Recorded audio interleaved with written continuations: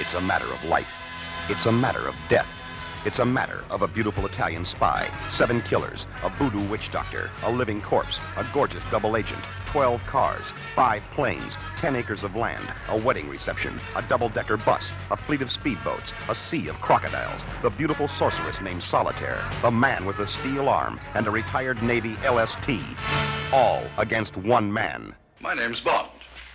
James Bond. Roger Moore is James Bond 007. In Ian Fleming's Live and Let Die, 007 is on a worldwide manhunt, and the body count is going up. It's livelier, it's deadlier. It's Roger Moore as James Bond 007 in Live and Let Die. From United Artists, rated PG, parental guidance suggested. Live and Let Die.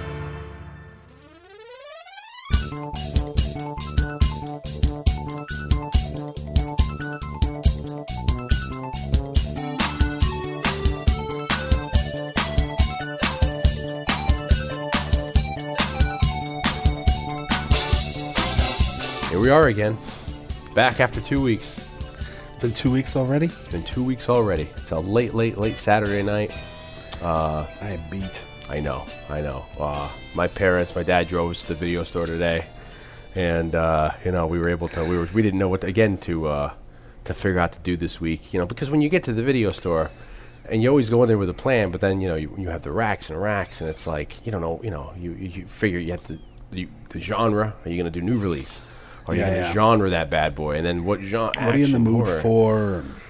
And then some video stores are better than others. I used to work at a video store up in Connecticut, Tommy K's, and, it's one thing if you have an action section, but then sometimes you have a thriller, you have a fantasy, sci-fi, you have all these subgenres, classics, and, then there's other ones that even go even more specific, film noir. So it's like, it's interesting sometimes, I guess, what movies are labeled where. And you and I always talk about, like, one of the underrated John Carpenter movies is Memoirs of an Invisible Man with Chevy Chase and Daryl Hannah. Daryl Hannah and our man, what's his face from Jurassic Park? Sam Neill. Sam Neill. God bless Sam Neill, who has a great winery now that he's on Twitter. He does his own wines. That was always in the comedy section for some reason because Chevy Chase is in it, but it's not a comedy. No. The other thing other movie that was always in the comedy section, which I thought was weird, was American Werewolf in London. Why was that in the comedy section? I don't know. I just remember going to video stores. It always seemed like it was in the comedy section, not in the horror section. And you would think that, because John Landis directed it, maybe? But, that's another thing where it's like, for the John Landis fans out there, I think he does have street cred. I'm not in any way disputing it, but correct me if I'm wrong, but he did pretty much a slew of comedies, you can say, up until American Werewolf in London. Yeah. And then he did American Werewolf in London, and then after that, he became like the horror aficionado. Like he's always the go-to guy. They interview him. With Carpenter. It's like Carpenter, Romero, and maybe even Wes Craven, and then Landis is in there. And I mean, I love American Werewolf in London, but it's weird that he's done stuff since then. He did like Simple Blood. What's the one? The vampire comedy. Yeah, and with Robert Loggia. Yeah, and Don Rickles and all that. Blood Simple, not Blood Simple. It's not Blood Simple. I know the movie. I'll think of the darn movie. And then he did some stuff in the early 2000s, but it's like he never really. He was a comedy guy. He did the Twilight Zone movie. He killed Vic Morrow. And then he, And then he did, some other stuff. But it's like he's always. It's weird that he's always the. He's slated to be the. But I feel like he's always interviewed as like an expert and not as, one of them. You know what I mean? Yeah, it's weird. But for the most part. Oh, yeah. So I guess because he's kind of a historian, he knows his shit. So he's always talking about Karloff or. Yeah, he's like they're talking, as. As a, like I said, as an expert in the subject and not so much as a horror movie director. Yeah, that does. He did a horror film, so that gives him the street cred to talk on the subject. So, okay, you're right. I guess that does justify why he's always in there. That tears it. That tears it. But I guess this week, we're not doing horror, but... You also have to excuse me because I'm once again under the weather. Yeah, we had the windows open this time because we tried to get... It seemed like it was going to be so nice. We opened those windows. Yeah, and it got all chilly at night. We have to remember that we can't stop sleeping right next to the open window. Yeah, we can't have Blake next to the open window when we're trying to do these movies.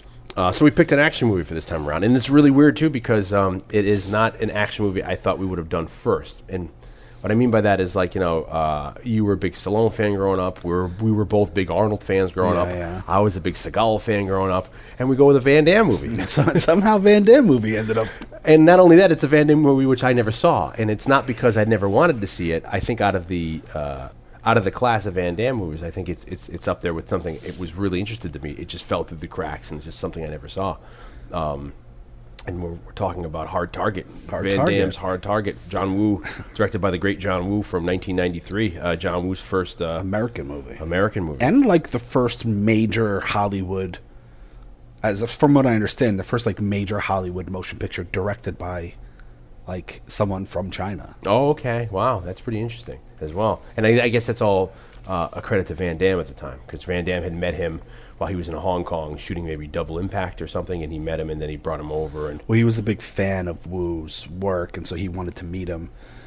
But I don't even know if it was that so much Van Damme that brought him over. I feel like it was just he had such a big splash with things like Hard Boiled and The Killer. And well, I guess Van Damme, talking about street cred, had a lot of street cred in the early 90s because he had a slew of successes. So like I guess he kind of had a he can have a say, because later on we find out when they got into the post-production of this movie, Van Damme and the producers kind of like locked themselves in an editing room for 2 days, and kind of evidently Woo's final cut of this movie was well over 2 hours. Yeah. And there was a lot more of a development between Lance Henriksen's character and our other guy, Arnold Vosto, the guy who ends up being in the Mummy movies.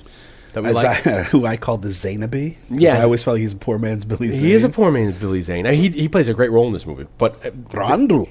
they have a great interaction in this movie. And yeah. And then what Lance Henriksen is Van Cleef? No, his name's like Emile Vachon. Because one of the bad guys is Van Cleef, and it's a clear Lee Van Cleef, I guess an homage to Lee Van Cleef's character in the third Eastwood spaghetti western, which shows the only Good, Bad, and the Ugly. But anyway, the cut was over 2 hours, and there was a lot more development of Henriksen's and Arnold Vosto's Vostu. I'm probably pronouncing his name wrong, and everyone's laughing at me. But Van Damme said people want to go see a Jean-Claude Van Damme movie. They don't want to go see a Lance Henriksen movie. And I would debate that, because I'm such a Lance Henriksen fan. Oh, yeah. I mean, you and I have been Lance Henriksen fans from way back. Yeah, I mean, from the Terminator. And to be honest, I mean, he's so good in this movie. He is, I mean, you could call it overacting, but I think at the time, it is so apropos, it is so appropriate, and he really makes it, I mean, it's not, it's a generic role, but he really brings, a lot of greatness to it, and it's just... Well, he makes it interesting. He has a lot of really interesting choices, and he makes what could have been just like a really stereotypical bad guy role into something like really kind of different and interesting to watch. And I mean, he's a great talent, a really kind of underrated. Vosloo. I'm saying Vosto. Vosloo is the guy's name. And then it's funny, Universal executives thought that him and Lance Henriksen had such a great chemistry together that they wish they had gotten the pair to do their own film. That's how it made them sleep together. Yeah. Well, there is a weird. I mean, nowadays it really pisses me off that anything you hear is going to be gay undertones. I mean, you can't watch like an Abbott and Costello or a Martin Lewis movie without saying like they're doing it with Bert and Ernie now. Oh, Bert and Ernie must be gay because they live together. It's like, no, they're freaking puppets. Well, it's funny, like I don't know if it's one of those channels. They have the Odd Couple, the old Odd Couple, and now there's a remake of the Odd Couple. But that whole opening monologue, like the voiceover at the beginning of the credits, it's like, and now two guys must live together. It was because they were afraid people were going to think they were two gay dudes. So there was like this big, like, explanation as to why they lived together. Yeah. Before every episode, so nobody would mistake them. Well, mistakenly feel like they were two gay dudes living together. If we're going to get into the weeds of gay undertones in society during the 50s, when there was the big backlash because of the EC Comics.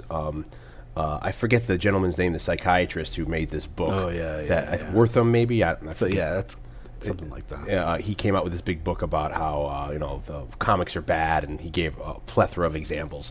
And one of the examples he was talking about was about the homosexuality in Batman and Robin.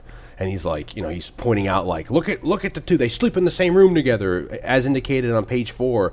And it's like, no, it's just because, you know, you're trying to economize frames. You know, you have certain panels, so you don't want to have, you know, Batman, Bruce Wayne getting out of bed, seeing the bat signal, the next panel going over to wake Robin up. It's like, we'll just have them in the same bed together, saying, hey, look, you know, well, not the same bed, I'm sorry. But they're in the same that was room the together. reason why they introduced in the 60s, Batman 66 television series, they had like that Aunt Margaret. I don't forget her name. They had like this aunt. Living like she's the generic because it was housewife, like we need to have like housekeeper. a woman in here to, you know, make this not so like homo-y. Yeah, because especially in the late '60s, that could have been taken like the way they were going. But my point was, there are kind of overtones here that there could be something going on, or they're just really good friends.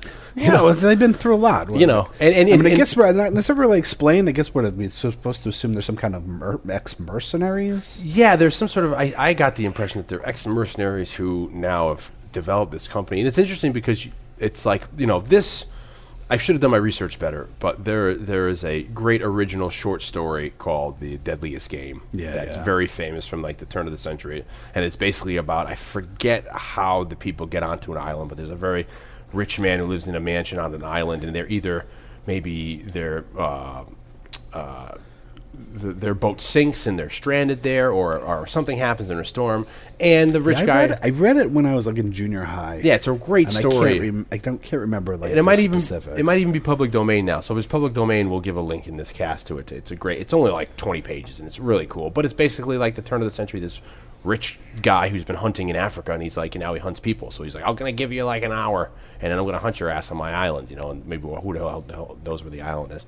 But so this story, my point is, has been going for years, and we've seen this in different, you know, even there's a movie which I still don't know the name of that I saw when I was a child, where they're hunting in the bayou, it's from the 70s or 80s, and they're doing the same thing. And what's the one with Surviving the Game? Surviving the Game, yeah, with Ice-T and Rutger Hauer. Always check your Busey's in that too, right? Yeah, there's a whole slew of people. That was for some reason that was a big movie. That was a big hit for me and my friends. Oh, but that went over well.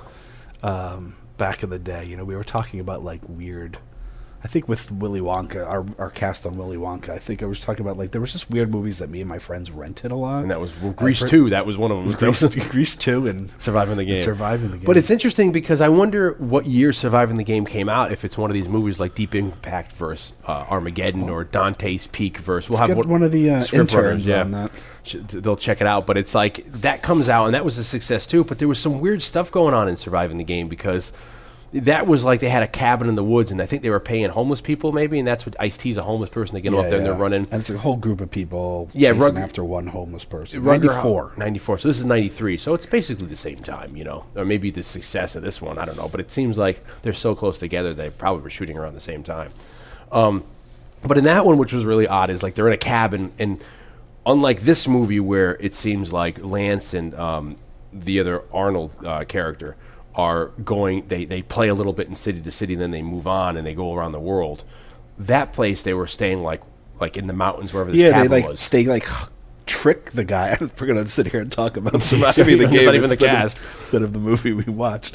It's very culturally. They somehow like hoax this like a homeless person to come with them by treating them well and blah blah. Yeah, blah. And they give them a meal or stay maybe. And then they just bring him out there, and then once they're out there, they're just like, okay, here's what's going to happen. Like, was there any incentive except just to survive? I don't remember. So we should have watched that as well for this. But it's a double feature. The point I was making for that is, but they get a little stupid in it because the actor who's in Scarface, who's in a bunch of movies that ends up getting hung off the helicopter in Scarface. And De Palma's Scarface, he is there, and he brings his son. You remember this subplot? And his son, he wants to like introduce his son into the world of hunting people, and then his son's like, I don't know if I can do it, Dad. And he's like, you're gonna do it because you're gonna be a man. And that ends up getting the son killed and like him killed. And when everything starts going bad, when you find out Ice-T's an ex whatever.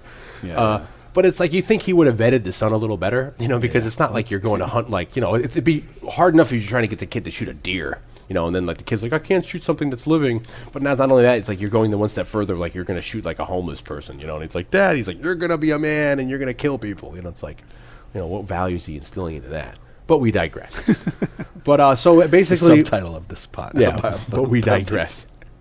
I feel like not Van Damme, Hendrickson and this other guy just go around. Well, here's the thing. What's interesting, which I haven't watched this movie in a really long time. Little backstory. Yeah, we should get to our backstory. I grew up like a really big Van Damme fan. I mean, I wouldn't say I was like a fanatic, but I liked Van Damme's movies. He was your guy. As I was, it's interesting. Like we both liked Arnold, we both liked Stallone, but then we had the sub guys. And I liked Steven Seagal just fine. But like, given the choice, yes, if I had to choose, I probably would have went with Van Damme. Not probably. I would have went with Van Damme. I was a Bloodsport to this day, as cheesy as it is. Love that movie. Yeah. I mean, there's a run of kind of weird ones.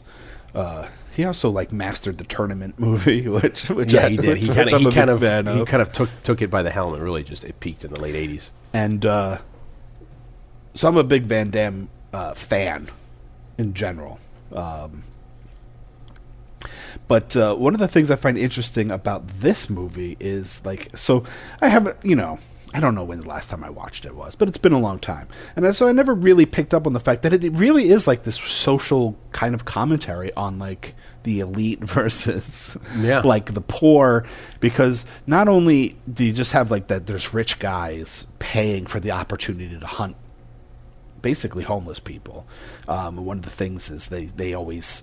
Well, what's the plot of the movie? The plot of the movie is basically... Lance Henriksen and the Zainaby, they have a business where... Zainaby, is that what we're naming him now? Voslo is the Zainaby, the Zainaby. Where they get paid, it was like $500,000 or something. Maybe 500,000. Yeah, because then later on it's like $750 to hunt Van Damme. Yeah. And basically they give a homeless person who is a veteran. This is how they justify it. They say they're soldiers who kill for our government.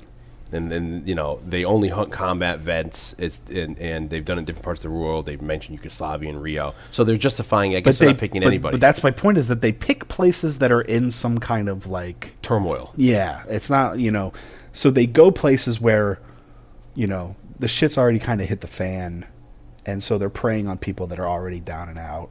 So I guess unlike Surviving the Game, they're not just picking any Joe Blow homeless person off the street. Yeah. They're looking. They had somebody vetting. If he has a military record, does he have family? That's a big thing. They don't want to have people snooping around. But they're also, playing this game in places that are, locations that are kind of down and out, or maybe in some kind of like, governmental turmoil, or places where I guess they pick them because they feel like they can get away with it, and they're able to. Who knew New Orleans was so fucking dangerous? Well, that's the thing is we didn't realize that New Orleans was so fucked up until Katrina. Yeah. But apparently, since the '90s, New Orleans has been really down and out. I mean, there's roving gangs of people just accosting women, and there's. I mean, when I was in New Orleans, I didn't see any of that. But and according to this movie, there's just and then no one will help you on the street, no matter what's going on. Like you can go up to a whole bunch of people in the middle of it looks like Bourbon Street, and people are just like, no, he's crazy. You could be bleeding, and people are like, we don't have anything to do with you. But I feel like that would happen in New York too. That's true. I think that even happened in Jason Takes Manhattan. He was like, help me, and no one wants to help him. Jason's like walking down the road. But so my point is there's a little bit of like a social and political kind of commentary here. I mean, it's not just Van Damme with a righteous fucking greasy mullet running around the bayou. And I think it's a slightly deceptive mullet because I think it's actually his hair is slicked back with some gel, and then it's so weird because nowadays you look at it because he's like homeless as well. Well, his character, he's a dock worker. He's like a longshoreman, right? Mm-hmm. And he doesn't have any money, and then we're introduced to him at the diner, and he can't pay. And this is like the fourth time he's done it, and he can't pay for his diner food. Gumbo. Yeah, and his coffee, and so he's trying to it's almost like the Across the Waterfront story where he's is it Along the Waterfront or Across the Waterfront, the Marlon Brando movie?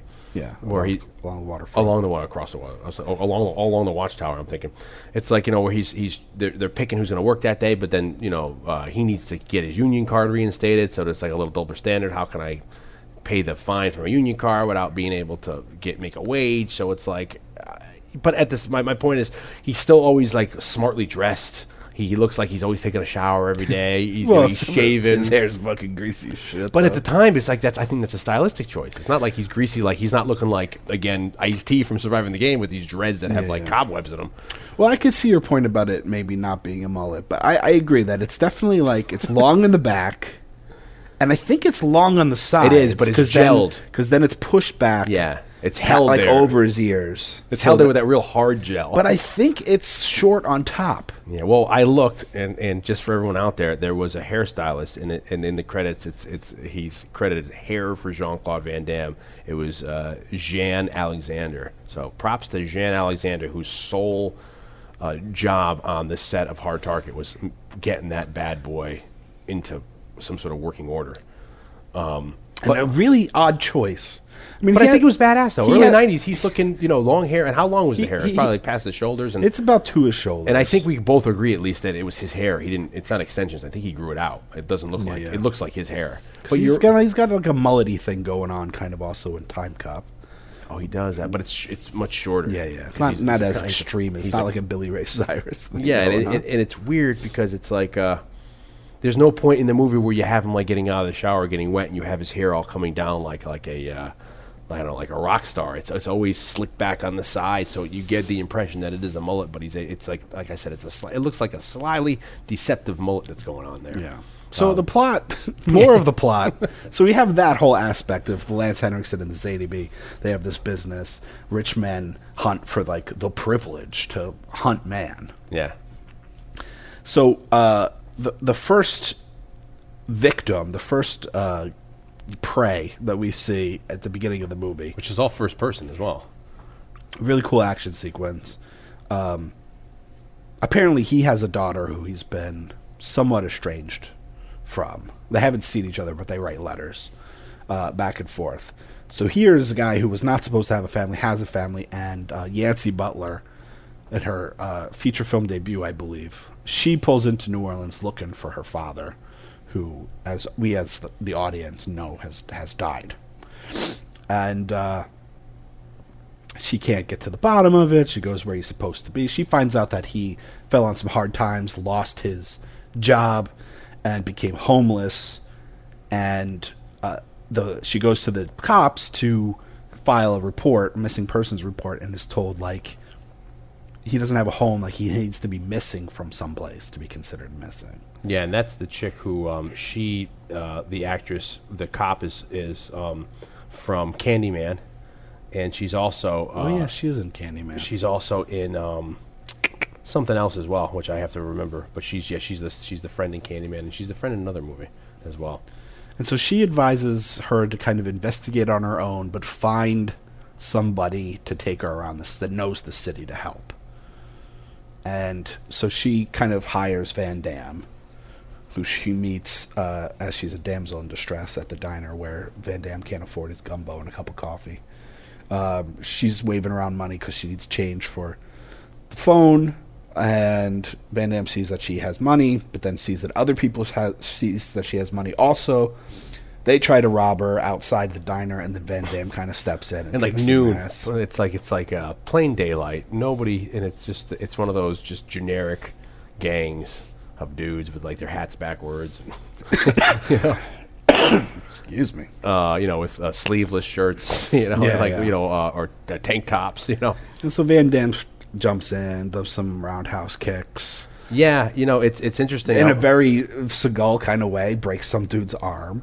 He does do it over his shoulder and really just breaks the guy's elbow, and then he throws him through the plane glass window at the end, which I think is a little extreme. Yeah, and then who's going to pay for that? But no one cares. I'm sure it's funny because cover that one. You look at action, 80s and action and 90s action sequences nowadays, and it's just like, people would get leveled. And can you imagine if that really happened nowadays, where you have like CCTV of like some dude beating up like 20 dudes, and then they're just laying on the ground and no one cares. Are the cops going to come, or are these guys just going to eventually get up and walk away on their own, or who's going to help these people? It's just very funny.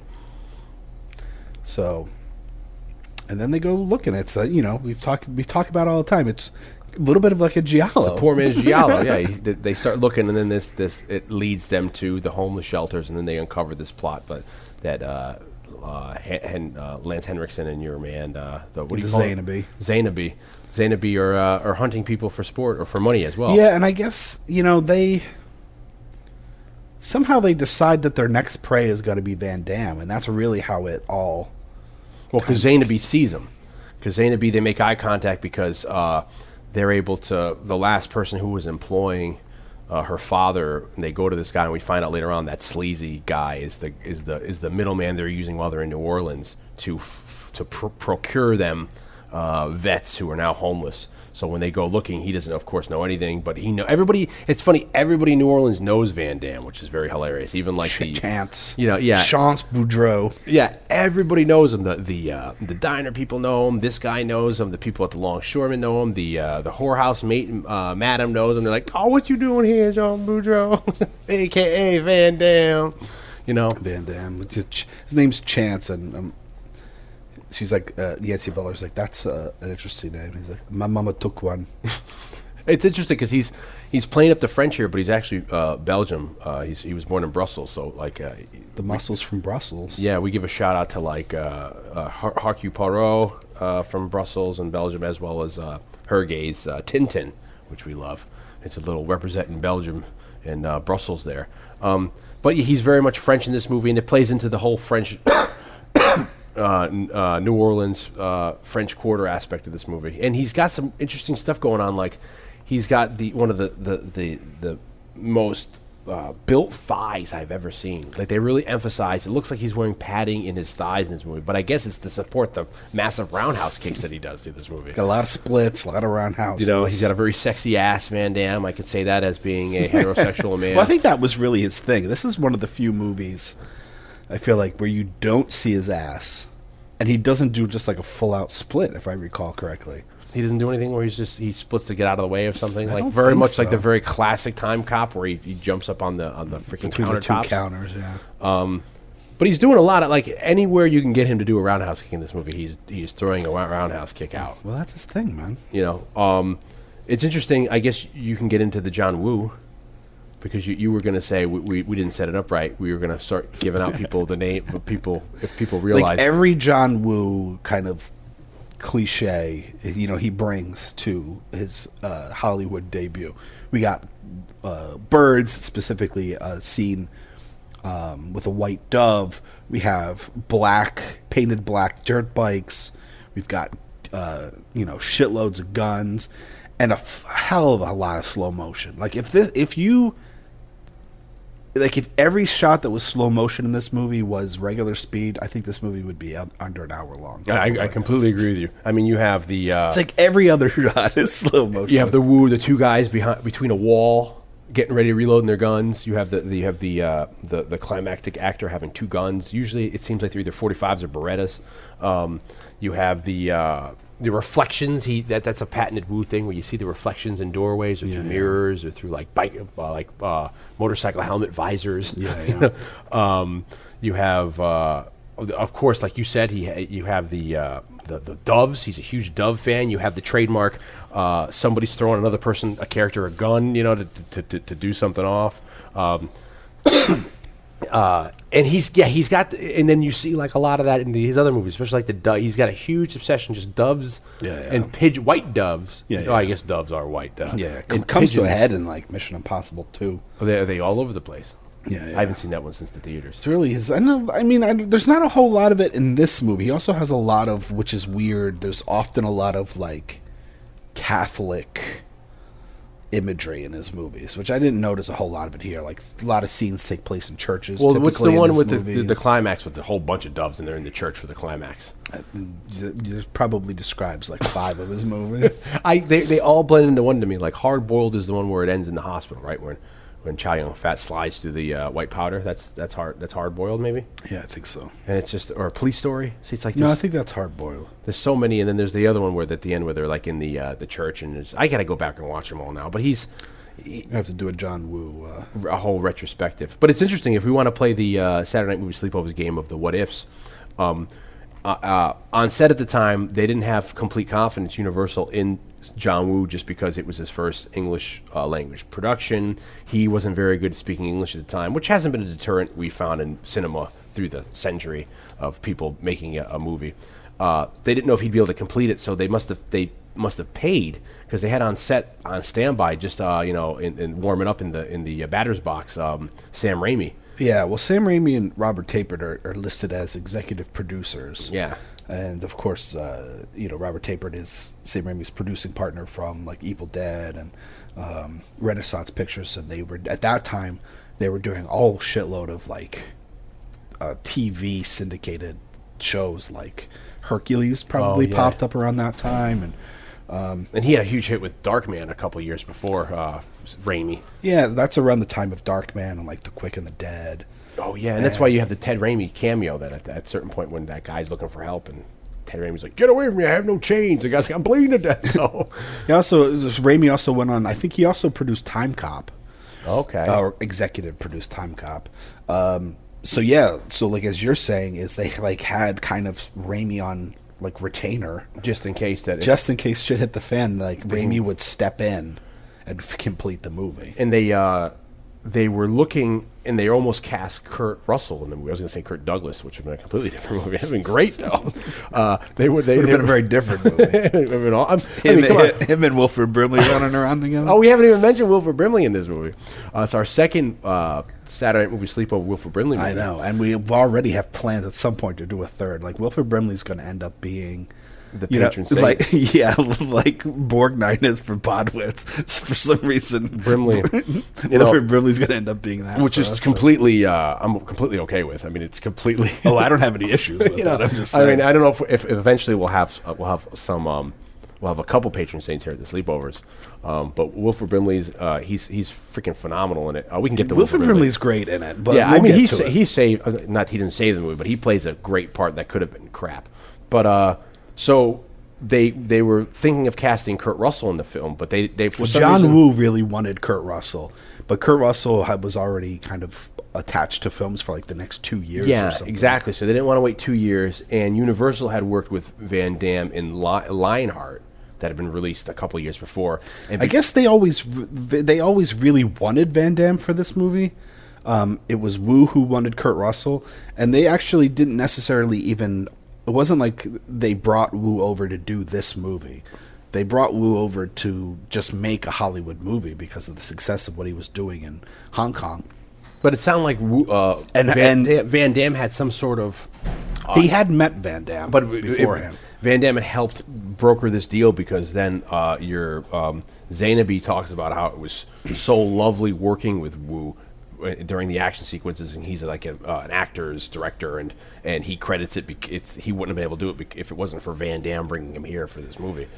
I guess there's some conflicting stories. Yeah, it's weird. But I guess there's always conjecture in these kind of secondhand stories. Because they originally just brought him over, was my understanding that they just brought Woo over. Because he'd been doing so and they just offered him, they gave him like a shitload of scripts to read. One of which was not Time Cop, was Face Off. Face Off, which he ended up eventually doing. Yeah, but he turned it down to do this because he didn't like the sci-fi. Yeah. But a lot of what they were offering were like martial arts movies, and he didn't want to make... like a stereotypical martial arts movie. He wanted to make just like a more mainstream action movie. More power to him. And then successful. I don't know, I guess he read the Hard Target script and thought there was, a lot of heart in it, and thought that this would be a good vehicle. But Van Damme, this is not the first. It might be the first, but it's not the only movie. Van Damme also starred in another great Chinese director, Tsui Hark. When he came to America, Van Damme started his first movie. So Van Damme is kind of like for like the 90s and maybe even into the early 2000s. I think that was Knockoff, which is one of my particular favorites. He's a little bit of that bridge where like it seems like when famous Chinese directors or that are famous in China and have a bit of a following, when they come to America to make their first like Western, not literally the genre, but a movie like in the West, they tend to, at least at the time, they seem to star Van Damme. Well, he was an international star. I mean, he was doing great, and that was another reason why Universal wanted to go with him, because I guess from doing Lionheart, and then whatever movies in the interim he did other places, they were huge box office successes domestically as well as internationally. So like, why not? It seems like we're not going to wait 2 years for Russell, and it would have been another interesting movie with Russell, because this is right around what year is Escape from L.A.? I'd say it's around there. Maybe. Was it 96? So I was going to say, like, it seems like it's around the years of like Breakdown or that. Yeah. So it's like you would have got that Russell, which is, I mean, I love myself some Kurt Russell. What's the one? This is probably right around the time of Unlawful Entry.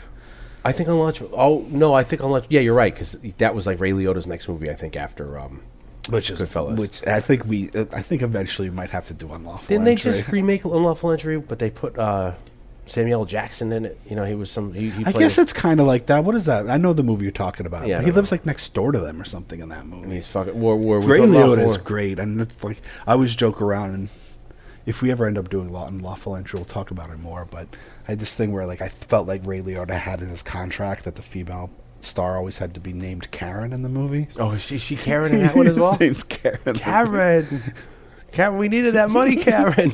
Karen.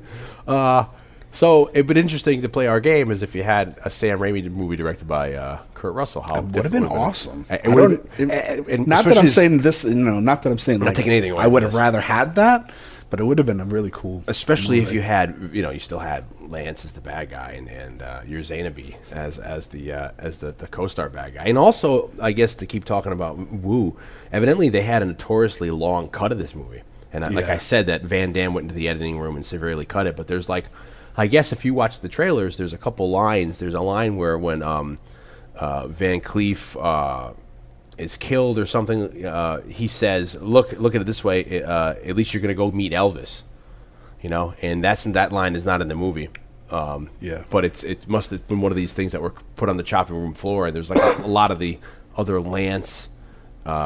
Parts I would love to see. I would love to see if there was a notorious, Apparently, there's from what I understand, there's a European DVD of it that doesn't have everything restored, but has a lot of the action stuff at least that got cut out. Well, they said like the ending is very in the Mardi Gras factory, the float factory, that's extended as well. Yeah, but again, to touch upon how Van Damme having creative control, evidently there was supposed to be like a boat chase scene at the end. That was going to be the climax. But Van Damme, the swamp and stuff. Yeah, but Van Damme said no, and he's the one who insisted on the horse. So maybe when they were leaving Wilford Brimley's house, he's the one who changed it and got him on horseback, which worked out great.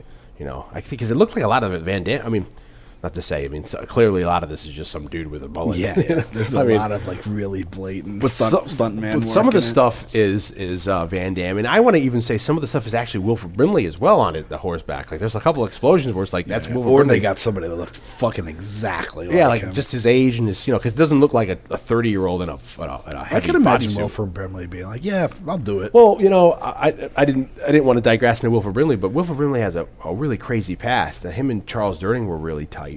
And Wilford Brimley growing up, I mean, I don't know Wilford Brimley's age, but he was a bodyguard at one time for Howard Hughes. And he was a professional boxer for a minute, just as Charles Durning was. And one night, they were on the same card at Madison Square Garden. So imagine going to see that one night. You have Charles Durning playing a bout, and then you have Wilford Brimley playing a bout. So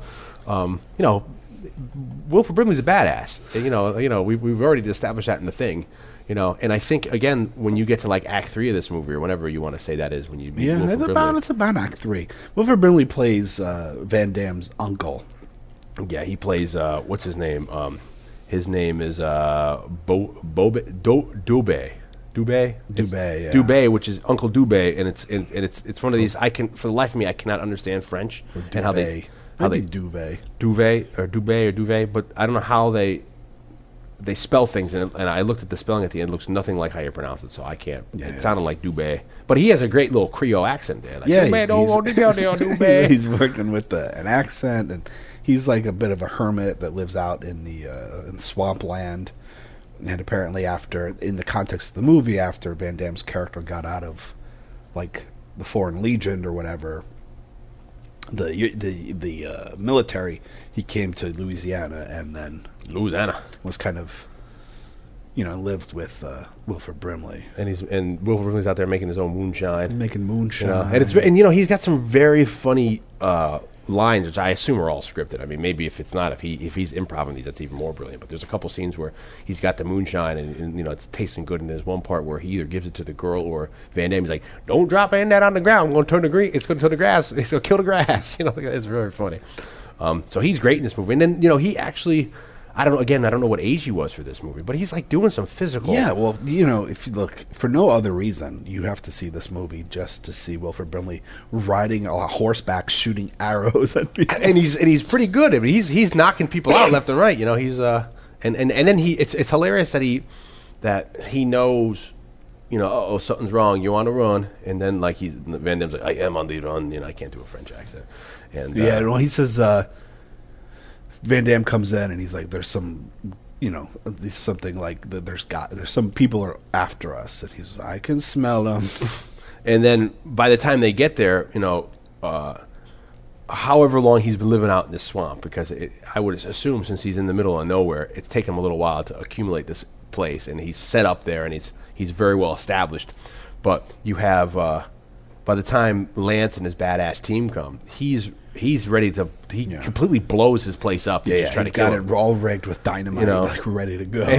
And we were just the scene before. We were inside the place, and he had a pretty nice pad in there. So it's like he's blowing his entire. It's not like he's like, "Okay, help me take out my photo albums." It's like he blew everything up. He's like, "I'm starting over." So he's no attachments, anything for his nephew Chance. And it was interesting that we we were talking about Lance and its loyalty to the Zainabi, Arnold Vosloo, but aside from that, Lance is a fucking prick to everybody else he works for. I mean, he's just like, he doesn't care, and it's interesting.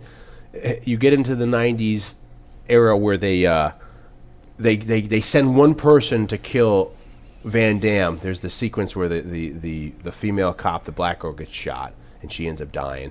And first you just think it's like the Zainabi and some other dude and he's hanging out, the window with a shotgun.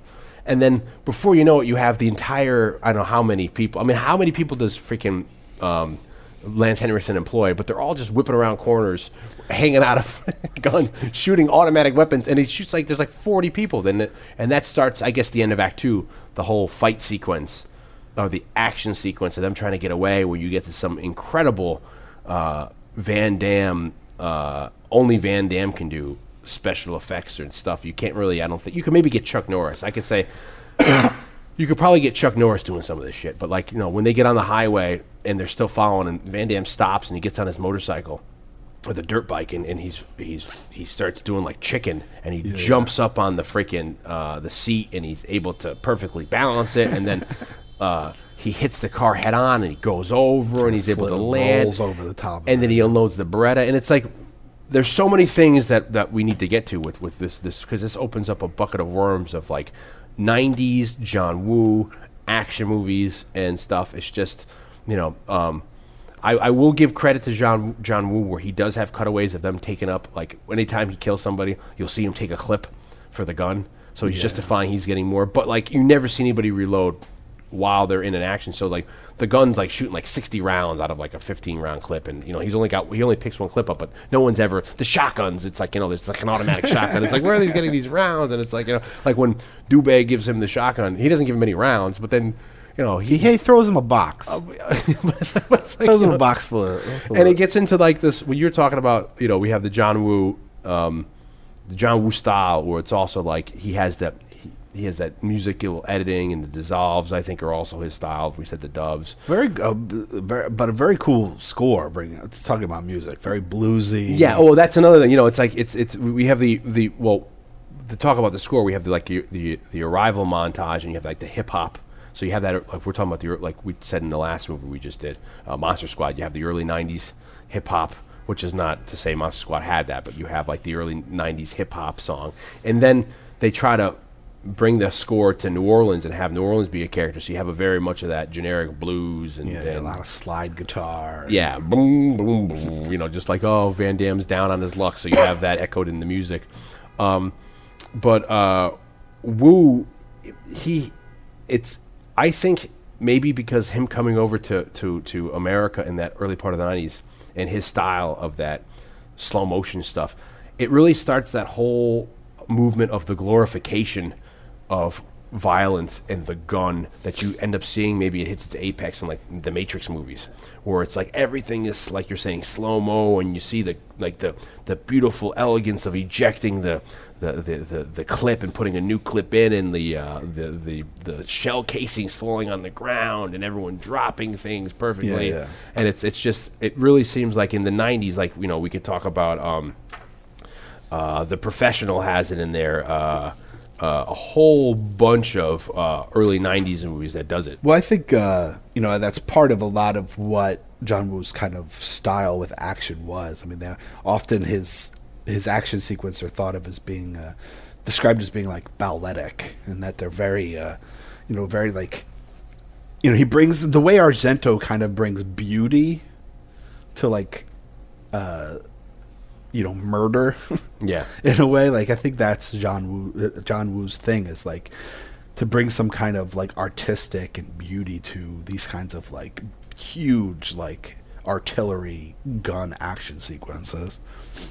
Yeah, it's amazing. I mean, I think it's a really good pairing of Van Damme and him, because also there is that little tongue-in-cheek gag of, you know, not just with them paying homage to like our Western genre, a Hollywood genre, where they name one of the characters Van Cleef, but there's a lot of other like winks at Westerns where, like, at the beginning, you know, you see Van Damme flips his trench coat back, and traditionally that's for like the gunfighter to be able to access his revolvers, but no, that's for Van Damme to be able to access those badass thighs and those roundhouse kicks of his. Can of whoop ass, you know. And that's just like it's very cool with the thing. Also, since we were just talking about New Orleans, it's very interesting.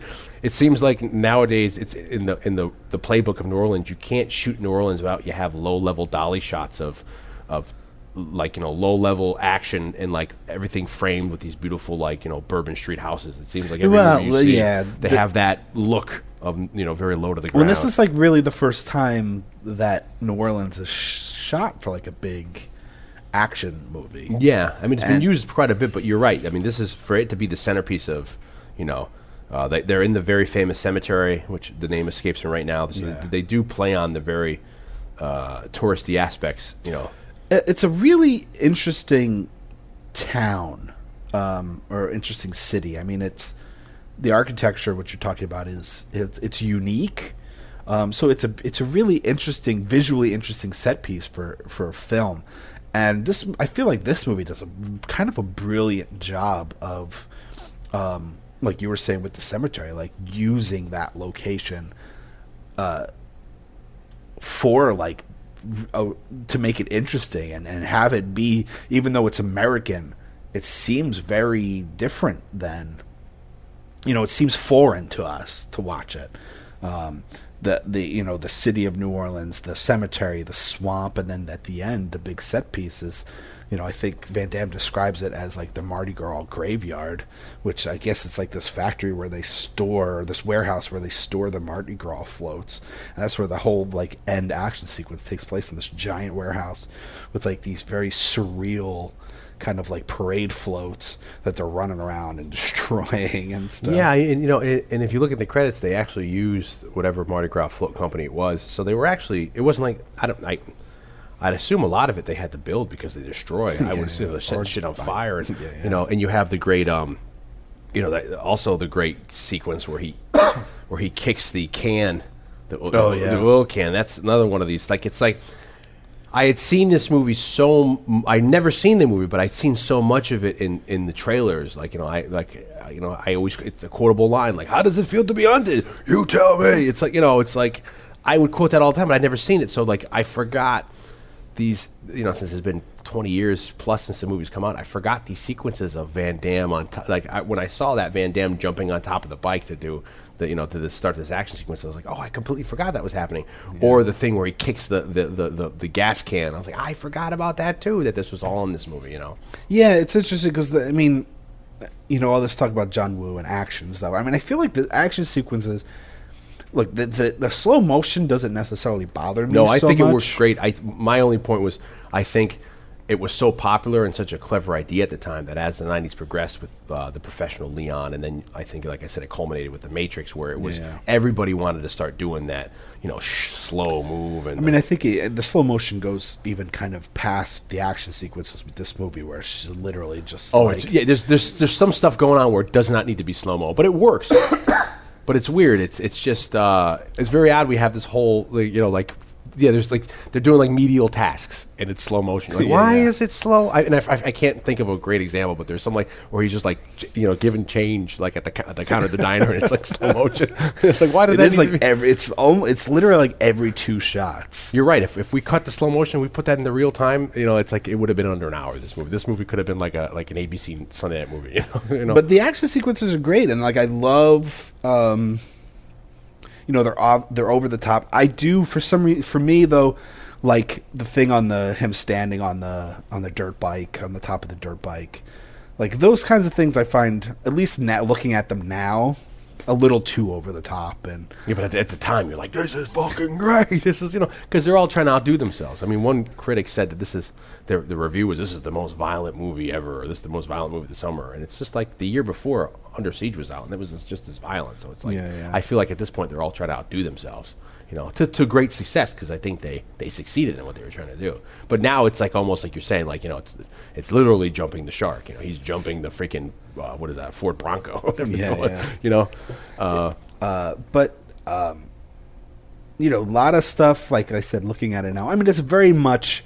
You could say this about any movie, and a lot of them, and all of the movies we've kind of talked about on Saturday Night Movie Sleepovers are definitely this, but it is definitely kind of a time capsule of 1993 action cinema. But it for me, it didn't age as badly as some of these have and maybe will that we end up covering, and I guess that's a good thing, because I feel like there's some. I mean, this isn't so much mid-90s yet. 93, you can dispute that's mid-90s, but if you get 95, 96, you've got some very, I think maybe if you watch them now, it could be very dated action stuff. And I didn't feel a lot of the tropes in this movie were dated, like the overacting villain and the the introduction of the hero and the star. I mean, a lot of these are just like. Well, I could see. Yeah, I agree. This definitely doesn't feel as dated as a lot of other movies from that time. I think it has to do. But that's us, because you know what? We take that with a grain of salt, because you and I have, and I think people who now listen to Saturday Night Movie Sleepovers will agree that that's stuff we take with. We a lot of stuff we let slip by. Where if you try to put this to the normal fan now who maybe watches action movies, they may say this movie's terrible. But we're like, but that's not the point. We love it because it's great. So I think we do let a lot of stuff slip by in the past. I agree, and I don't even know that dated is the right word. No, I think it's a good word for it. I don't know if in a lot of the kinds of movies we're talking about, I don't know if we would necessarily think of that as being a negative. Also, no, exactly. Like Monster Squad is really dated, but it's one of the things that's very fun and nostalgic about it. Yeah, it's not a deterrent for it. It's not. We're not saying it as a criticism. Whereas this movie, I agree. You put this up against a lot of just Van Damme's other movies from that period. It doesn't feel as dated. I think some of that has to do with the New Orleans location is not as. Recognizable, especially for that period. It gives kind of a unique stylistic look, which is not something that's typical of early 90s action cinema. I think John Woo's style is not exactly typical. I think that of the other kinds of action, which helped Hollywood action movies of that period as well. So it kind of. I mean, I guess a good example would be like. What's his face? Luc Besson's. We keep bringing up the Professional. Yeah. I don't think that would be that dated nowadays, because Luc Besson brought the La Femme Nikita, that kind of style, over, and it's dated in the sense of it's mid '90s New York City and is that kind of thing. But that movie probably isn't as dated as some of the other stuff at the time, because at least there's a fresh eye doing it, like Woo's doing here with this. Like Woo's stuff has now become. Recognizable. I mean, we talked about all these, cliches, for the lack of a better term, like these recognizable kind of Woo-isms for his visual style. And now we're much more cognizant of it all. Yeah, than we would have been in 1993. That would have blew our minds. Like, there's doves. It's some sort of significance. But all those little like woo touches are not something that, at least I don't think of that as being from a specific time period. Yeah, they're specific to him, but not that like, oh, that's so 93 or that's so like 89 or whatever. So I think that helps it not feel as kind of dated as well. And I also think the idea of like the music being more of a it's of it being more regional than instead of it's not like shitty synths or anything. A score like that. It's slide guitar. So it and also like some of the themes in terms of it being kind of very Western. Yeah. Genre as opposed to Western culture. Yeah. Western as a genre is being like, it's taking it from so far back that it doesn't feel like its time period. It's kind of fresh. I think so. I feel like all those definitely help with like it keeping it, even when you watch it today. I mean, maybe the slow motion, even though we both agree that it doesn't really it doesn't bother us, but I could see maybe some people having an issue with it. I think that's the only thing that maybe puts it in some kind of like weird perspective in terms of maybe time or whatever. But I think it's remarkably fresh. I mean, aside from the mullet. That his look is kind of, I guess, dated. But you're right. In comparison to a lot of the Van Damme movies, certainly his first ones, like you mentioned Bloodsport, Kickboxer, which is another really weird movie. Cyborg, which I saw in the theater. That's I guess to get into the history, it's like Van Damme. It's like I wanted to go see Disorganized Crime, which I still to this day have never seen. And I think I got to the theater and I was with my best friend at the time, Martin McHugh, and I don't know why, I don't think it was sold. I can't believe that Disorganized Crime was sold out. But something happened, and my dad, and at the last minute, my dad and the other kid, Martin, kind of voted me out, like, hey, we don't want to go see this. Let's go see Cyborg instead. I was like, oh, come on. And we saw Cyborg, and that was my one and only time seeing it in the theater. And I remember being a really freaky movie, but I remember at the same time it being kind of fresh and new, post-apocalyptic, how Mad Max Beyond the Thunderdome was. And I don't know, that probably is severely dated nowadays, Cyborg. When was the last time you seen Cyborg? It was actually on TV not too long ago, and I watched I watched kind of the end of it. It's one of those movies, and this happened, and I guess maybe you didn't watch it with us if you're saying that was the only time you watched it, because there was this period when we were in college where we were talking about Cyborg, and we're like, yeah, we remember Cyborg being like really kind of weird and kind of fucked up, and that's my memory of it now, being messed up, and like I think at one point, maybe the end of Act 2, they crucify Van Damme, and of course there's robots in it, and the big thing I remember from it, all the bad guys and the people in it, they all flex their jaw muscles, so there's close-ups of people just grinning their teeth, and then you see the jaw muscle bones just flexing, and that was my 7 or 8 year old memory of it. And it definitely, I'd say Cyborg at that time, we rented it. We watched it. This is like 98, 99.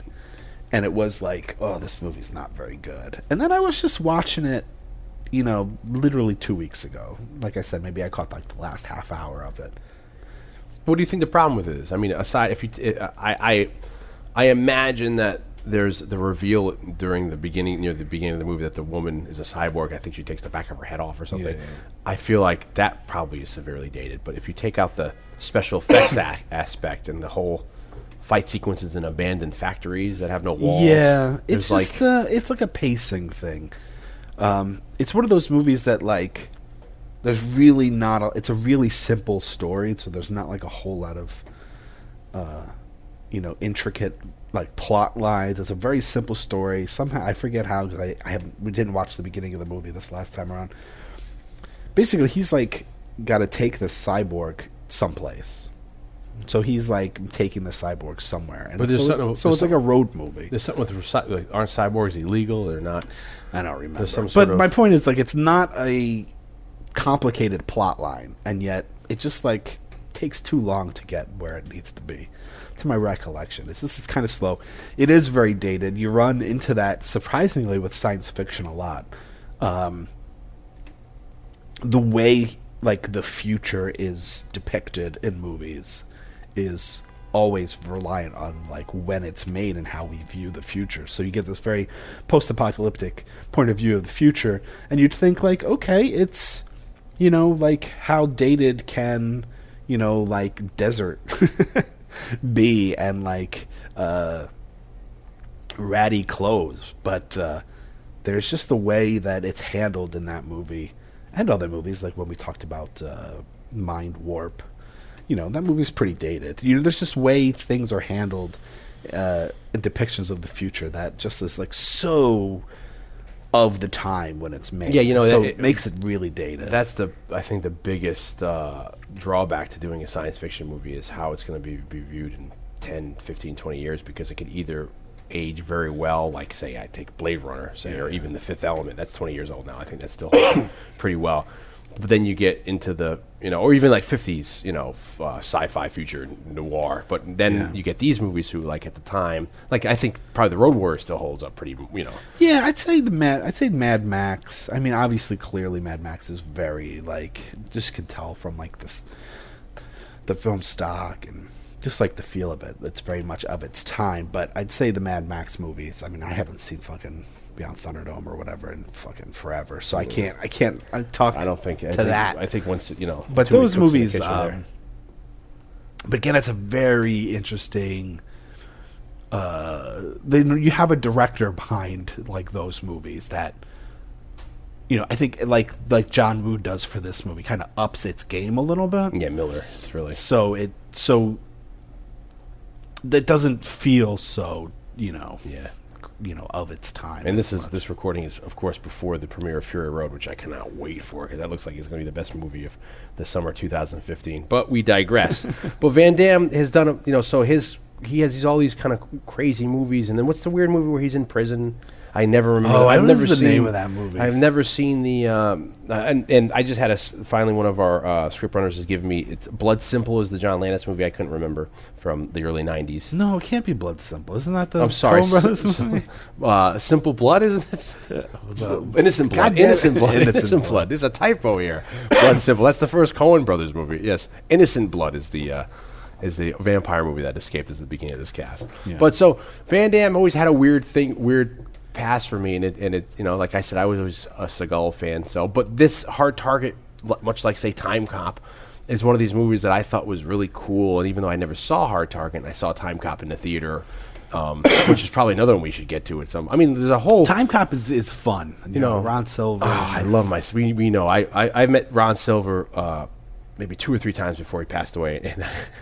Yeah, my shtick is, I know it's stupid, but I don't know if it's just shtick. But I liked when I meet somebody, I like to mention to them something in their work that people don't always bring up. So like when I meet William Shatner, I'm not going to talk to William Shatner about Star Trek, or maybe eventually I will, but I'll say like, hey, I loved you in Devil's Reign, you know, and like he's like, whoa, that's even on DVD or whatever. So with Ron Silver, I was like, you know, I loved you in Silent Rage, which is like the Chuck Norris movie. He's like, geez, he's like, no one brings that up anymore. I was like, hey man, you know, you scared the shit out of me in Silent Rage with you and Chuck Norris. That's like the Chuck Norris's like envoy into like horror, you know. So it's like, and Ron Silver was such a gentleman, and he's such a great bad guy in that in Time Cop. I'd say, but you know, as a Van Damme fan, I'd say Hard Target definitely in like, if you're gonna rank Van Damme movies, yeah, it's up there. I'd put it top 5 for sure. Yeah, you know what happened with me is like right around Hard Target, Van Damme kind of peaked for me, and I was like, oh, I'm definitely gonna see that. That looks freaking badass. I know that the premise is great.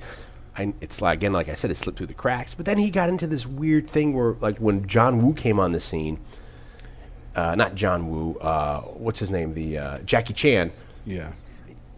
It almost became indistinguishable because there's like a whole run of Van Damme movies where it's like he's got a twin. Yeah, there's a lot of twin. You know, for some reason Van Damme does get into a kind of into a thing where he's got a lot of twins.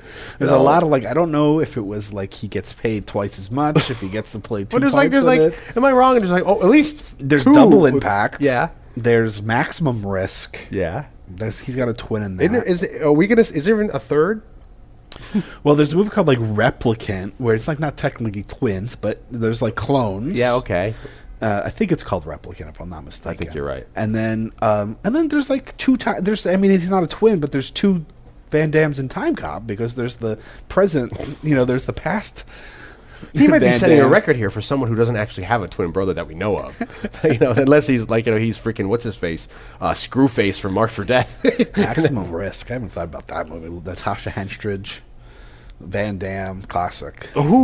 So he to me, I wouldn't say the right word is jump the shark, but I was like, I don't understand what the hell's happened in these Van Damme movies. So like in the mid '90s, I just love the thought of you like sitting there and just be like, I don't understand it. What is going on with this Van Damme? Does he have a twin brother that we don't know about that he's trying to get some work for that for some reason has been unsuccessful? I mean, Van Damme has a very, very interesting past as well. Like there's a Double Impact must have made money, and they're like, let's just have them do twins again. It's so weird because there's a movie which escapes me again, which I think we'll have to put a link in to the extras on this podcast. There's a mid '80s or early '80s breakdancing film. It's one of these movies where it's like at the time where they're like, let's fuck it, we'll make a movie about breakdancing. Is it called Breakin'? Yes, that's it. Breakin'. It takes place now on the West Coast. You think breakdancing? I don't know. I would assume breakdancing is New York City, Bronx, whatever. Yeah. It's on the West Coast, or like on Venice Beach, and everybody's breaking, as you do. As you do when you're in a movie called Breakin'. There's like this. You know the scene I'm talking about? I don't know about the scene, but there is like the concept is that like there's this girl who's like a dancer. I love how that not only you know this movie, you know the premise, the plot, and she becomes friends with like these breakdancers, and she's brought into the breakdancing world. Who knew that there was like this underculture of breakdance? But yeah, so not only is there, I'm not positive. We might need to put an intern on this, but not only is there breaking, I think there might be a breaking too. Oh my gosh! Well, anyway, there's a scene where everyone's breaking as you do, like on the Saturday afternoon on Venice Beach, and they're all dancing to like a boombox, and in the background is Van Damme in like he's in Speedos, like like bike Speedos, bike shorts. He's in bike shorts with like a tube top half shirt. So what do you call those? So your stomach's exposed. It's It's a one of those, like a tube top, and he's doing some of the most insane dance moves you've ever seen. And then at one point, the whoever the heavy is in the movie, they come over and they break up. Like you're not supposed to be breaking on this side of the boardwalk, and everybody stops, and the crowd is like, "Oh, what's going on? This guy shouldn't be saying it to this guy." So you see Van Damme in the background, like he's reacting as well. It's so this thing has become notorious, and that's how I found it. Someone showed it to me, that this scene of Van Damme in it. So we're gonna have to include that scene of Van Damme breaking and doing these crazy, really crazy dance moves in there. But I don't know. Do you know how he got into film? Like how his, it's like we talked about how in our first cast on The Punisher with Dolph Lundgren, how he got on, and Seagal was like, I think Seagal was working on some James Bond films, doing some like stunt work and all that, and then they were like, you're so good, you should have your own movie, and that was the time, and like, fuck it, make him, give him his own movie. So I don't know how Van Damme had his like. I think Van Damme, he's one of those guys where I think it was just like always his dream to be in movies, and he just kind of pursued it.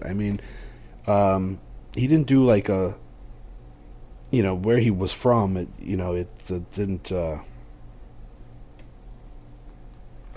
It was a long shot from a kid from Brussels to, of course, to be able to break into the business. But I feel like he just had the drive. I think he was like a skinny, little like geeky kid that just saw like Bruce Lee and like Chuck Norris and stuff, and just decided to like transform his body and become like a martial artist. And we haven't even touched on there was that huge mid to late 90s Van Damme controversy where people were like suing him because he wasn't supposedly as good as he said he was, where he was hurting people, he was hitting people when he was. Well, I know he like blinded some dude on Cyborg, which is pretty early, with roundhouse kicks. Yeah, I think he roundhouse. He permanently blinded somebody. I think so, yeah, or at least like knocked the guy's eye out or something. Oh my gosh, like a stuntman or something. And there's a notorious Seagal Van Damme feud that went on behind the scenes, which I believe I watched the short run, which I loved, the short run Seagal reality show where he's like a sheriff. Yeah, they deputized because he lived in the county down by little known fact, the parish. Seagal, good guitar player. Yeah, he's a blues guy. Yeah, he's got his own blues band, and he wears many hats. Seagal before, and whatever parish down there he lives in. They deputized him like in the 80s, and then he, everyone's like, oh, how the hell is he, riding around as a fucking sheriff on this reality show? It's like they deputized him for whatever reason. Like it's like how like what was it? Nixon gave Elvis the honorary FBI badge. It was that kind of a ceremony. But then Seagal was like, you know what? Should I start doing like little exhibitions or little like conferences to show your police how to get out of certain situations? So he started doing these little I don't know, what do you call these?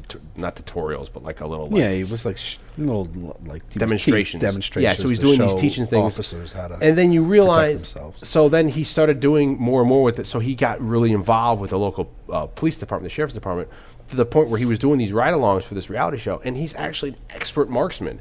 And then to prove it, on the reality show, we go to like the range, and you're seeing Seagal's fucking, he's got a great freaking, what do you call that? He's putting his bullets, very good, like center mass hits, and so.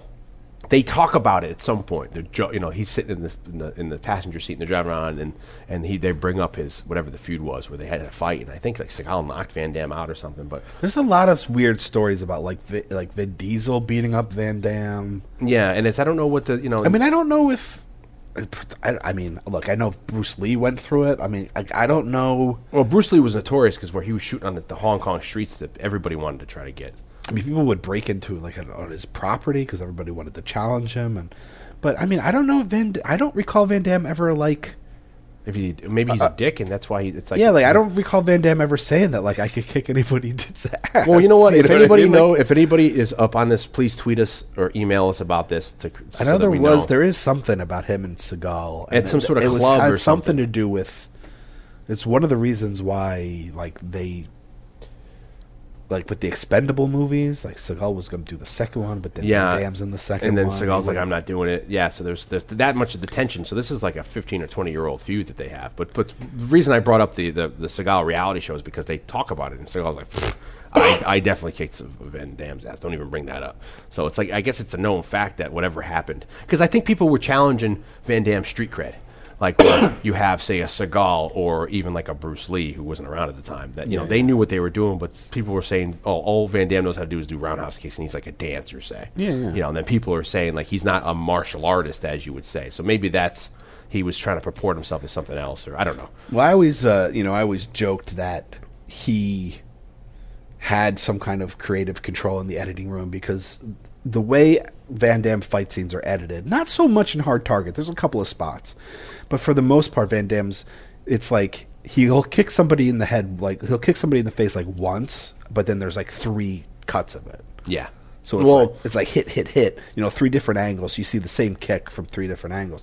And I always used to joke that it was like the patented, like Jean-Claude Van Damme, like he'd send his contract, he can go in. And it turns out, I was watching some, years and years ago, I was watching some like True Hollywood Story type show about Van Damme. And what happened was, he really longed to be like a star. So when he got the chance to do Bloodsport, he made it for somebody like Cannon, one of those 90s like action. Oh, that's studios. Defunct. Yeah, I can't remember if it is Cannon or not. And they made the movie, and Cannon was like, "Yeah, like they were gonna like ditch it or just go straight to video with it." This is Bloodsport. Bloodsport with Forrest Whitaker and Bolo. And he basically it was like they were not going to give it the attention that Van Damme really wanted it to have. So like Van Damme went into the editing room for like something like 72 hours straight with editors and like recut the entire movie like himself to like up the action and the fight sequences and I guess invented that Van Damme it's interesting because and so like it was like I always used to joke that like that's Van Damme's thing and he must have invented that. And it turns out like I think he probably did with Bloodsport. I think you're right because like we said at the beginning of this cast that he went and did like a final cut to cut down Lance Henriksen and Zainabi's presence in the movie. I wanted to, before we end the cast, I want to touch a little more on Lance Henriksen and how badass he is in this movie. There's the great scene where Lance Henriksen catches fire. Yeah. And Lance Henriksen's on fire, and there's like 3 shots of him taking they wanted to really like economize like Lance. We have Lance actually on fire, taking his he's such a badass. We can light him on fire, take his trench coat off, and it doesn't affect him. You fuck. So there's in that shot where there's at least 3 takes of him taking the gun. It's like him moving around in a circle, and it's just like, I mean, I can't talk about. I mean, I could say Lance was at his peak in this movie, but I think he could be at his peak as well on Aliens as he's playing Bishop. Like I don't know when. He's just so good in this movie. Well, I think he's another reason why we're talking about like all the reasons why I was saying why I don't think it's dated. It's because like another one is like his performance is so. It's so good. I mean, he's so interesting. Like you and I have always loved. I mean, for some reason we're talking about The Professional a shitload in this fucking podcast. Because it's kind of But you and I have always loved like Gary Oldman's performance in that movie. Who doesn't? And I remember it like like when we lived together at college. Like I bought this magazine. I guess maybe he had Mill by Mouth coming out. Yeah, which was his directorial debut. He did. What did he do? He did something for that. He did. I think he did he did Luc Besson's movie. We just said the what's the future one? Fifth Element. Yeah, he did Fifth Element to get the money to do Nail by Mouth, which I think no one's ever seen. But it finally got a DVD release. But there's this. I was reading this interview. And he like really talked like how he was very embarrassed by that performance of in The Professional. He's so much overacting. Over and how like in England or like in Europe, like the critics really bashed him for being like so over the top, and really it's thought of as being like a really awful performance. But it's something that you and I always like loved about that movie was his like really crazy, like coked out, over the top, chewing up scenery. It plays into like he's so. I mean, at the time he was having bouts with alcoholism. I think that might be near the end of his drinking because I don't think he's drank in like 20 years. But he was having a lot of issues on set. But I think it works so well. But the correlation with Lance Henriksen, I guess you could maybe say that he's a little over the top and he's that like overacting a little bit. But I just think it's awesome. Like I just think it's right for this movie. His performance is the right performance for that character in this movie. Yeah, I don't think it. I mean, if you gave it to anybody else, I can't see anybody else doing this. I mean, it's so. And near the end of the movie, when they freaking go after, he gets it together. Like he must get local badasses together from all over the country. He's like, "Thank you very much for coming on such short notice, but you're going to pay me $750,000 for Van Damme." Well, I guess they're all past people, and it's also, if you look at them, he's talking about like to hunt Van Damme, he brings back what I believe is supposed to be like past clients that have hunted, because like the guy in the beginning of the movie is one of them. The guy in the very first scene, and then you have that guy who's in a score of. I was going to say movies. it's like in a way it's like a stuntman's like who's who is that group of guys. It's that you have that one guy who's like, I don't know who he is. We should learn his name and he should become a patron site of this site because he's in like every 80s action movie. But he's in that really loud 80s T-shirt in the movie. The cigar, and he's in like in a half a dozen. He shows up in I think Universal Soldier. He's one of the Universal Soldiers. He's probably just like a Van Damme stunt. Yeah, because he's in a shitload of Arnold Schwarzenegger movies. There's a guy that I don't know his name of that shows up in a shitload of De Niro movies, and it's just like maybe De Niro's like, hey, come on, I'm going to get you some work, and that guy seemed like the same well, but. Yeah, Lance is so freaking awesome in this movie. He's got some great lines, like he yells at a guy saying, "You're a fucking buffalo," and I don't even know what the hell that means. And it's like, at the end of the movie, it's like he doesn't care about anybody else except Zainabi, and he's got a really awesome gun in the movie. It's called like a Thompson single action contender, where it's a single load, and evidently. The gun itself, you could take the different barrels off so it can accept different cartridges. And it's great at the end of the movie when he has the girl and he's all burnt and he's like, what does he say? He's like, "Load me," and it's like very sexy, and it's just, and then he does a lot of, I think it's an interesting character choice. He does a lot of like stabilizing the gun, like putting his thumb up and like making it like a stand to like stabilize it, but yet he's like the worst shot. Yeah, and then he doesn't hit anything with it. He's like putting it over his arm. He does a lot of business with it, which is fun. And then there's which impressed me. There was a shot where when they jump onto the train. Luckily for them, they were able to get away. Luckily there was a train going under with like just a whole load of like boxes, of empty cardboard boxes that they were already built to jump down to. But they must have planned the shot, because you see Lance, he's trying to take aim and he's not able to because he gets out of range, and then they play about it like, I don't know, 20 or 30 seconds of dialogue while the train's getting away, and it's like, and as well as he's like doing some cool shit where he like ejects the cartridge, he puts another one in, and he's licking it or something. It's like really cool. So I don't know how many takes, because you have to back up a freight train. That's going to take a while. You can only maybe do that. In an hour, you probably get 2 shots out of that. Yeah. So it's like pretty impressive that him and Zainaby were able to get stuff done. Anything to say about the female actress? Yancy Butler. She in the early 2000s. Was on a TV show maybe called like Witchblade or something. Oh yeah. The only significance is that it was the executive producer and the guy that wrote the pilot movie for that movie was our screenwriting teacher, J.D. Zyke. Did J.D. Zyke do that? Who also wrote Ronin? Yeah. Which he's got other. If we ever get into the Ronin, he could tell. And then like that show did pretty well. I never watched it. I think that's what it's called. Yeah, I think it's Witchblade. And then that it fell apart because right around that time, there was some kind of thing where she like beat her husband or something. She beat her husband. Yeah, I recall that there was some kind of like domestic dispute, and where she was that like lost the show because I feel like that was around the same time. Wow. So I feel like to my recollection, it's like one of the reasons why that show went under. But I don't know. Maybe the show went under and then that happened. I could be mistaken. And this also has another one of those macho speeches where it's like, you have the guy boosting up whoever he is, if he's like the head villain or he's like the head villain's like man who they're hunting the hero, and he's like, he has like, he's a badass, he's able to do whatever, and like, Lance kind of says that to his guys when they're getting ready to go after Van Damme. He's like the Colonel Troutman speech. It's the Colonel Troutman speech, which you see like for Seagal and what's the name of that movie? We never know anybody in the movie's name. And it's a Seagal movie. You should know the one that it was really over the top, where that's when he jumped the shark. The Michael Caine movie with the old On Deadly Ground. On Deadly Ground. Yeah, because there's a scene where Arlie Ermey's saying he's a badass. He can fuck people on the ass. It's the Colonel Troutman speech. So you have the Colonel Troutman speech in here. You have a great use of ropes, and at the end where it's like, who would have known? There's somersaults in the movie, and then I love, at the end of the movie, you close the movie out with some CCR. Some CCR, Born in the Bayou. That must have been a pretty penny to get Born in the Bayou. So like they saved the. You know what? We can't have the whole movie be. We're just going to get some Joe Blow to do like some blues guitar and slide, and we're going to save the purse for Born on the Bayou for the end to pay for that licensing right. A very funny snake scene, snake built by KB Studios. Yeah. Where Van Damme punches a snake in the face to knock it out. It's so funny. Then Lance ends up shooting it. And then, like I said, Lance has great lines. He says, why didn't he go fishing? It's like, it's so funny. I feel like we skipped over a lot, but at the same time, you just got to watch the movie. We really talk about we're almost at the length. Great plantation that he on.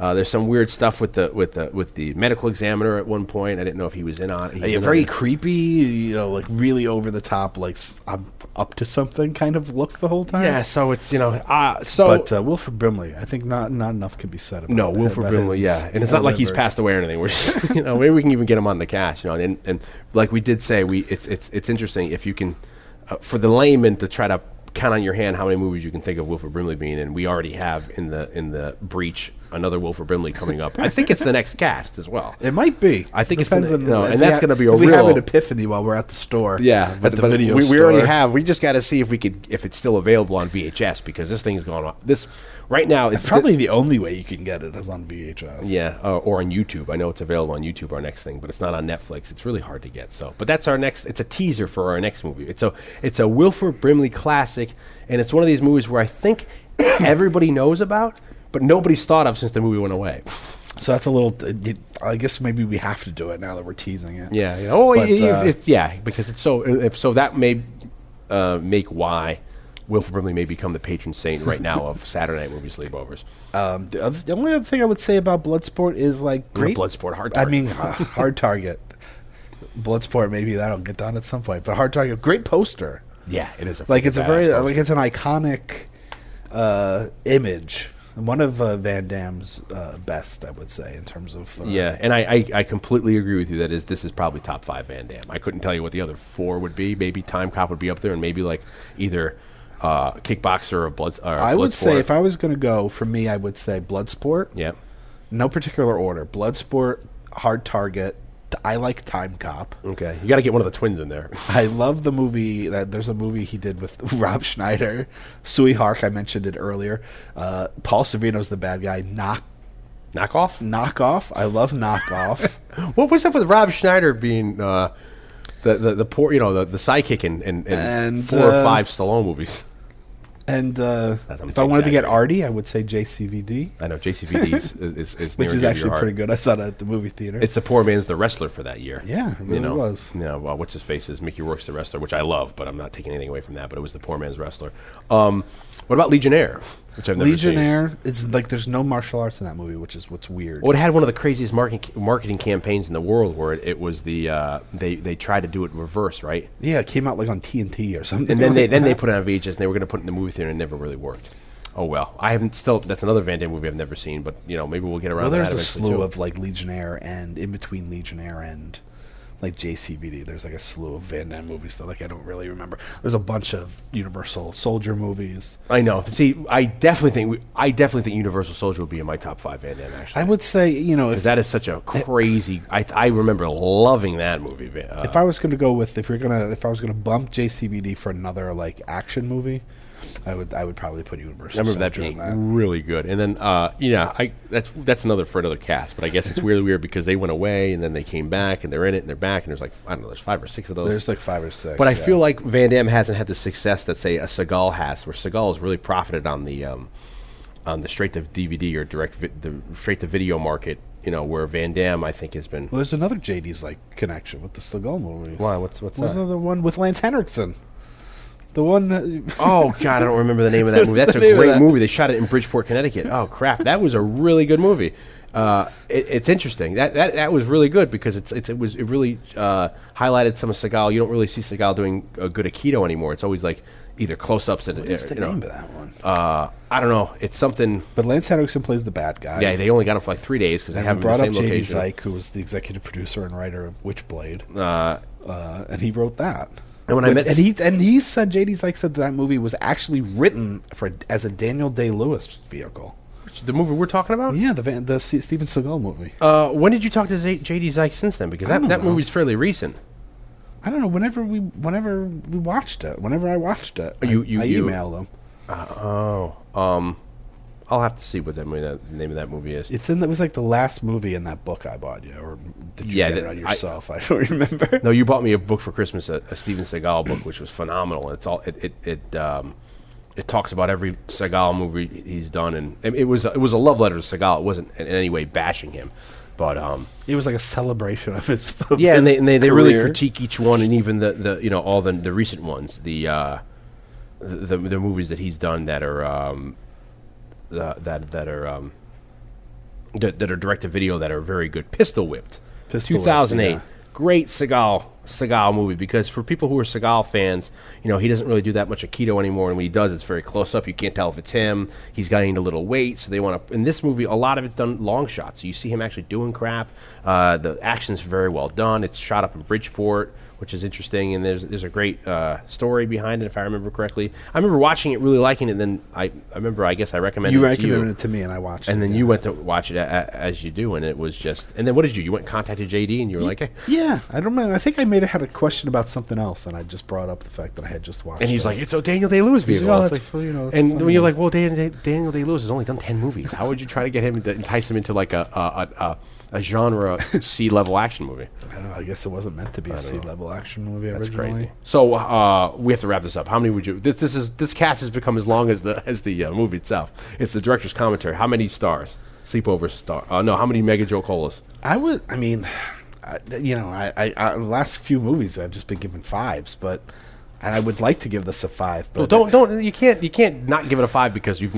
I just feel like I don't know. I don't know if I love it as much as I love some of the other movies, but 4 for what it is. Let's go 4. Okay, 4.5. 4.5 out of 5. Wow, 4.5 Mega Jokel is mine for Sleepover for what Stars. It is. I mean, it's like I said, it's definitely top 5 Van Damme movies. I'm a Van Damme fan. There you go. We talked about how it's not dated for like 90s action movies, or as a lot of other 90s action movies.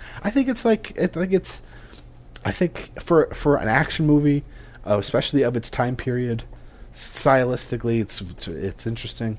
I think it's good. I'm going to give it 4.5. I'll give it 3 out of 5. Good solid genre action movie that doesn't disappoint. In great performances by the aforementioned Lance Henriksen and Wilford Brimley, your Zainabe, Arnold Zolo, and of course Van Damme and your other girl there. Yancey Butler. Yeah, Nancy Butler, who's the, what's her name? Yancey. Yancey, I said Nancy. Yancey Butler, who's evidently convicted of domestic abuse. Allegedly. So, well, thank you again for listening to another exciting episode of Saturday Night Movie Sleepovers. And I apologize for the coughing and the... We just we've learned, if anything, now is we just got to shut that window when we watch these movies. Apologize. I'm sure it was not fun to listen to. And please check us out next time. We've already teased what we're doing. It's a Wilford Brimley classic. Although I don't think he's a lead in it. But, is he a lead in any movie? Maybe Cocoon. You could say he's one of it's an ensemble. But we're not doing Cocoon. We should let people know. It's not to say we have anything against Cocoon. Cocoon maybe at some point. Yeah, but not. It's not Cocoon. Not next time. Yeah, it's because Cocoon I still feel like people remember. But anyway, thank you for listening. Check us out on Facebook.com. We're on Twitter. You can check us out at Saturday. We're at SaturdaySleepovers.podwits.com. On Twitter, we're SatSleepovers, at SatSleepovers. Blake and I do the sidecast on the Podwits. Check us out at Podwits.com. Got Facebook. With Facebook, we're on what do you call that damn thing? We're on iTunes. We're on Poddroid. Blake, if they want to check your music out, you play jblakeblues.com. Blake plays classical music at jblakeblues.com. Just kidding. Blake plays the blues. And please tell a friend about us. Let people know. Share us. Write in. Tell us what you think about stuff. We're still looking for... people have been starting to give us recommendations, which is great. We just want them to keep pouring in and let us know about what you think about the cast. Let's create a discussion about these movies that we're doing. We can join in what you think about Hard Target, whatever, these other movies. And tell people about us. Let's keep it going, and we'll see you in 2 weeks, and we'll have a great Wilford Brimley extravaganza for you. Now we get there, and it's like we're completely mistaken. Wilford Brimley's not in this movie that we're talking about. It'd be horrible. It's somebody else. It's somebody else with a big old mustache and glasses. And it's not a Quaker Oats commercial or a diabetes commercial. So until next time. Later.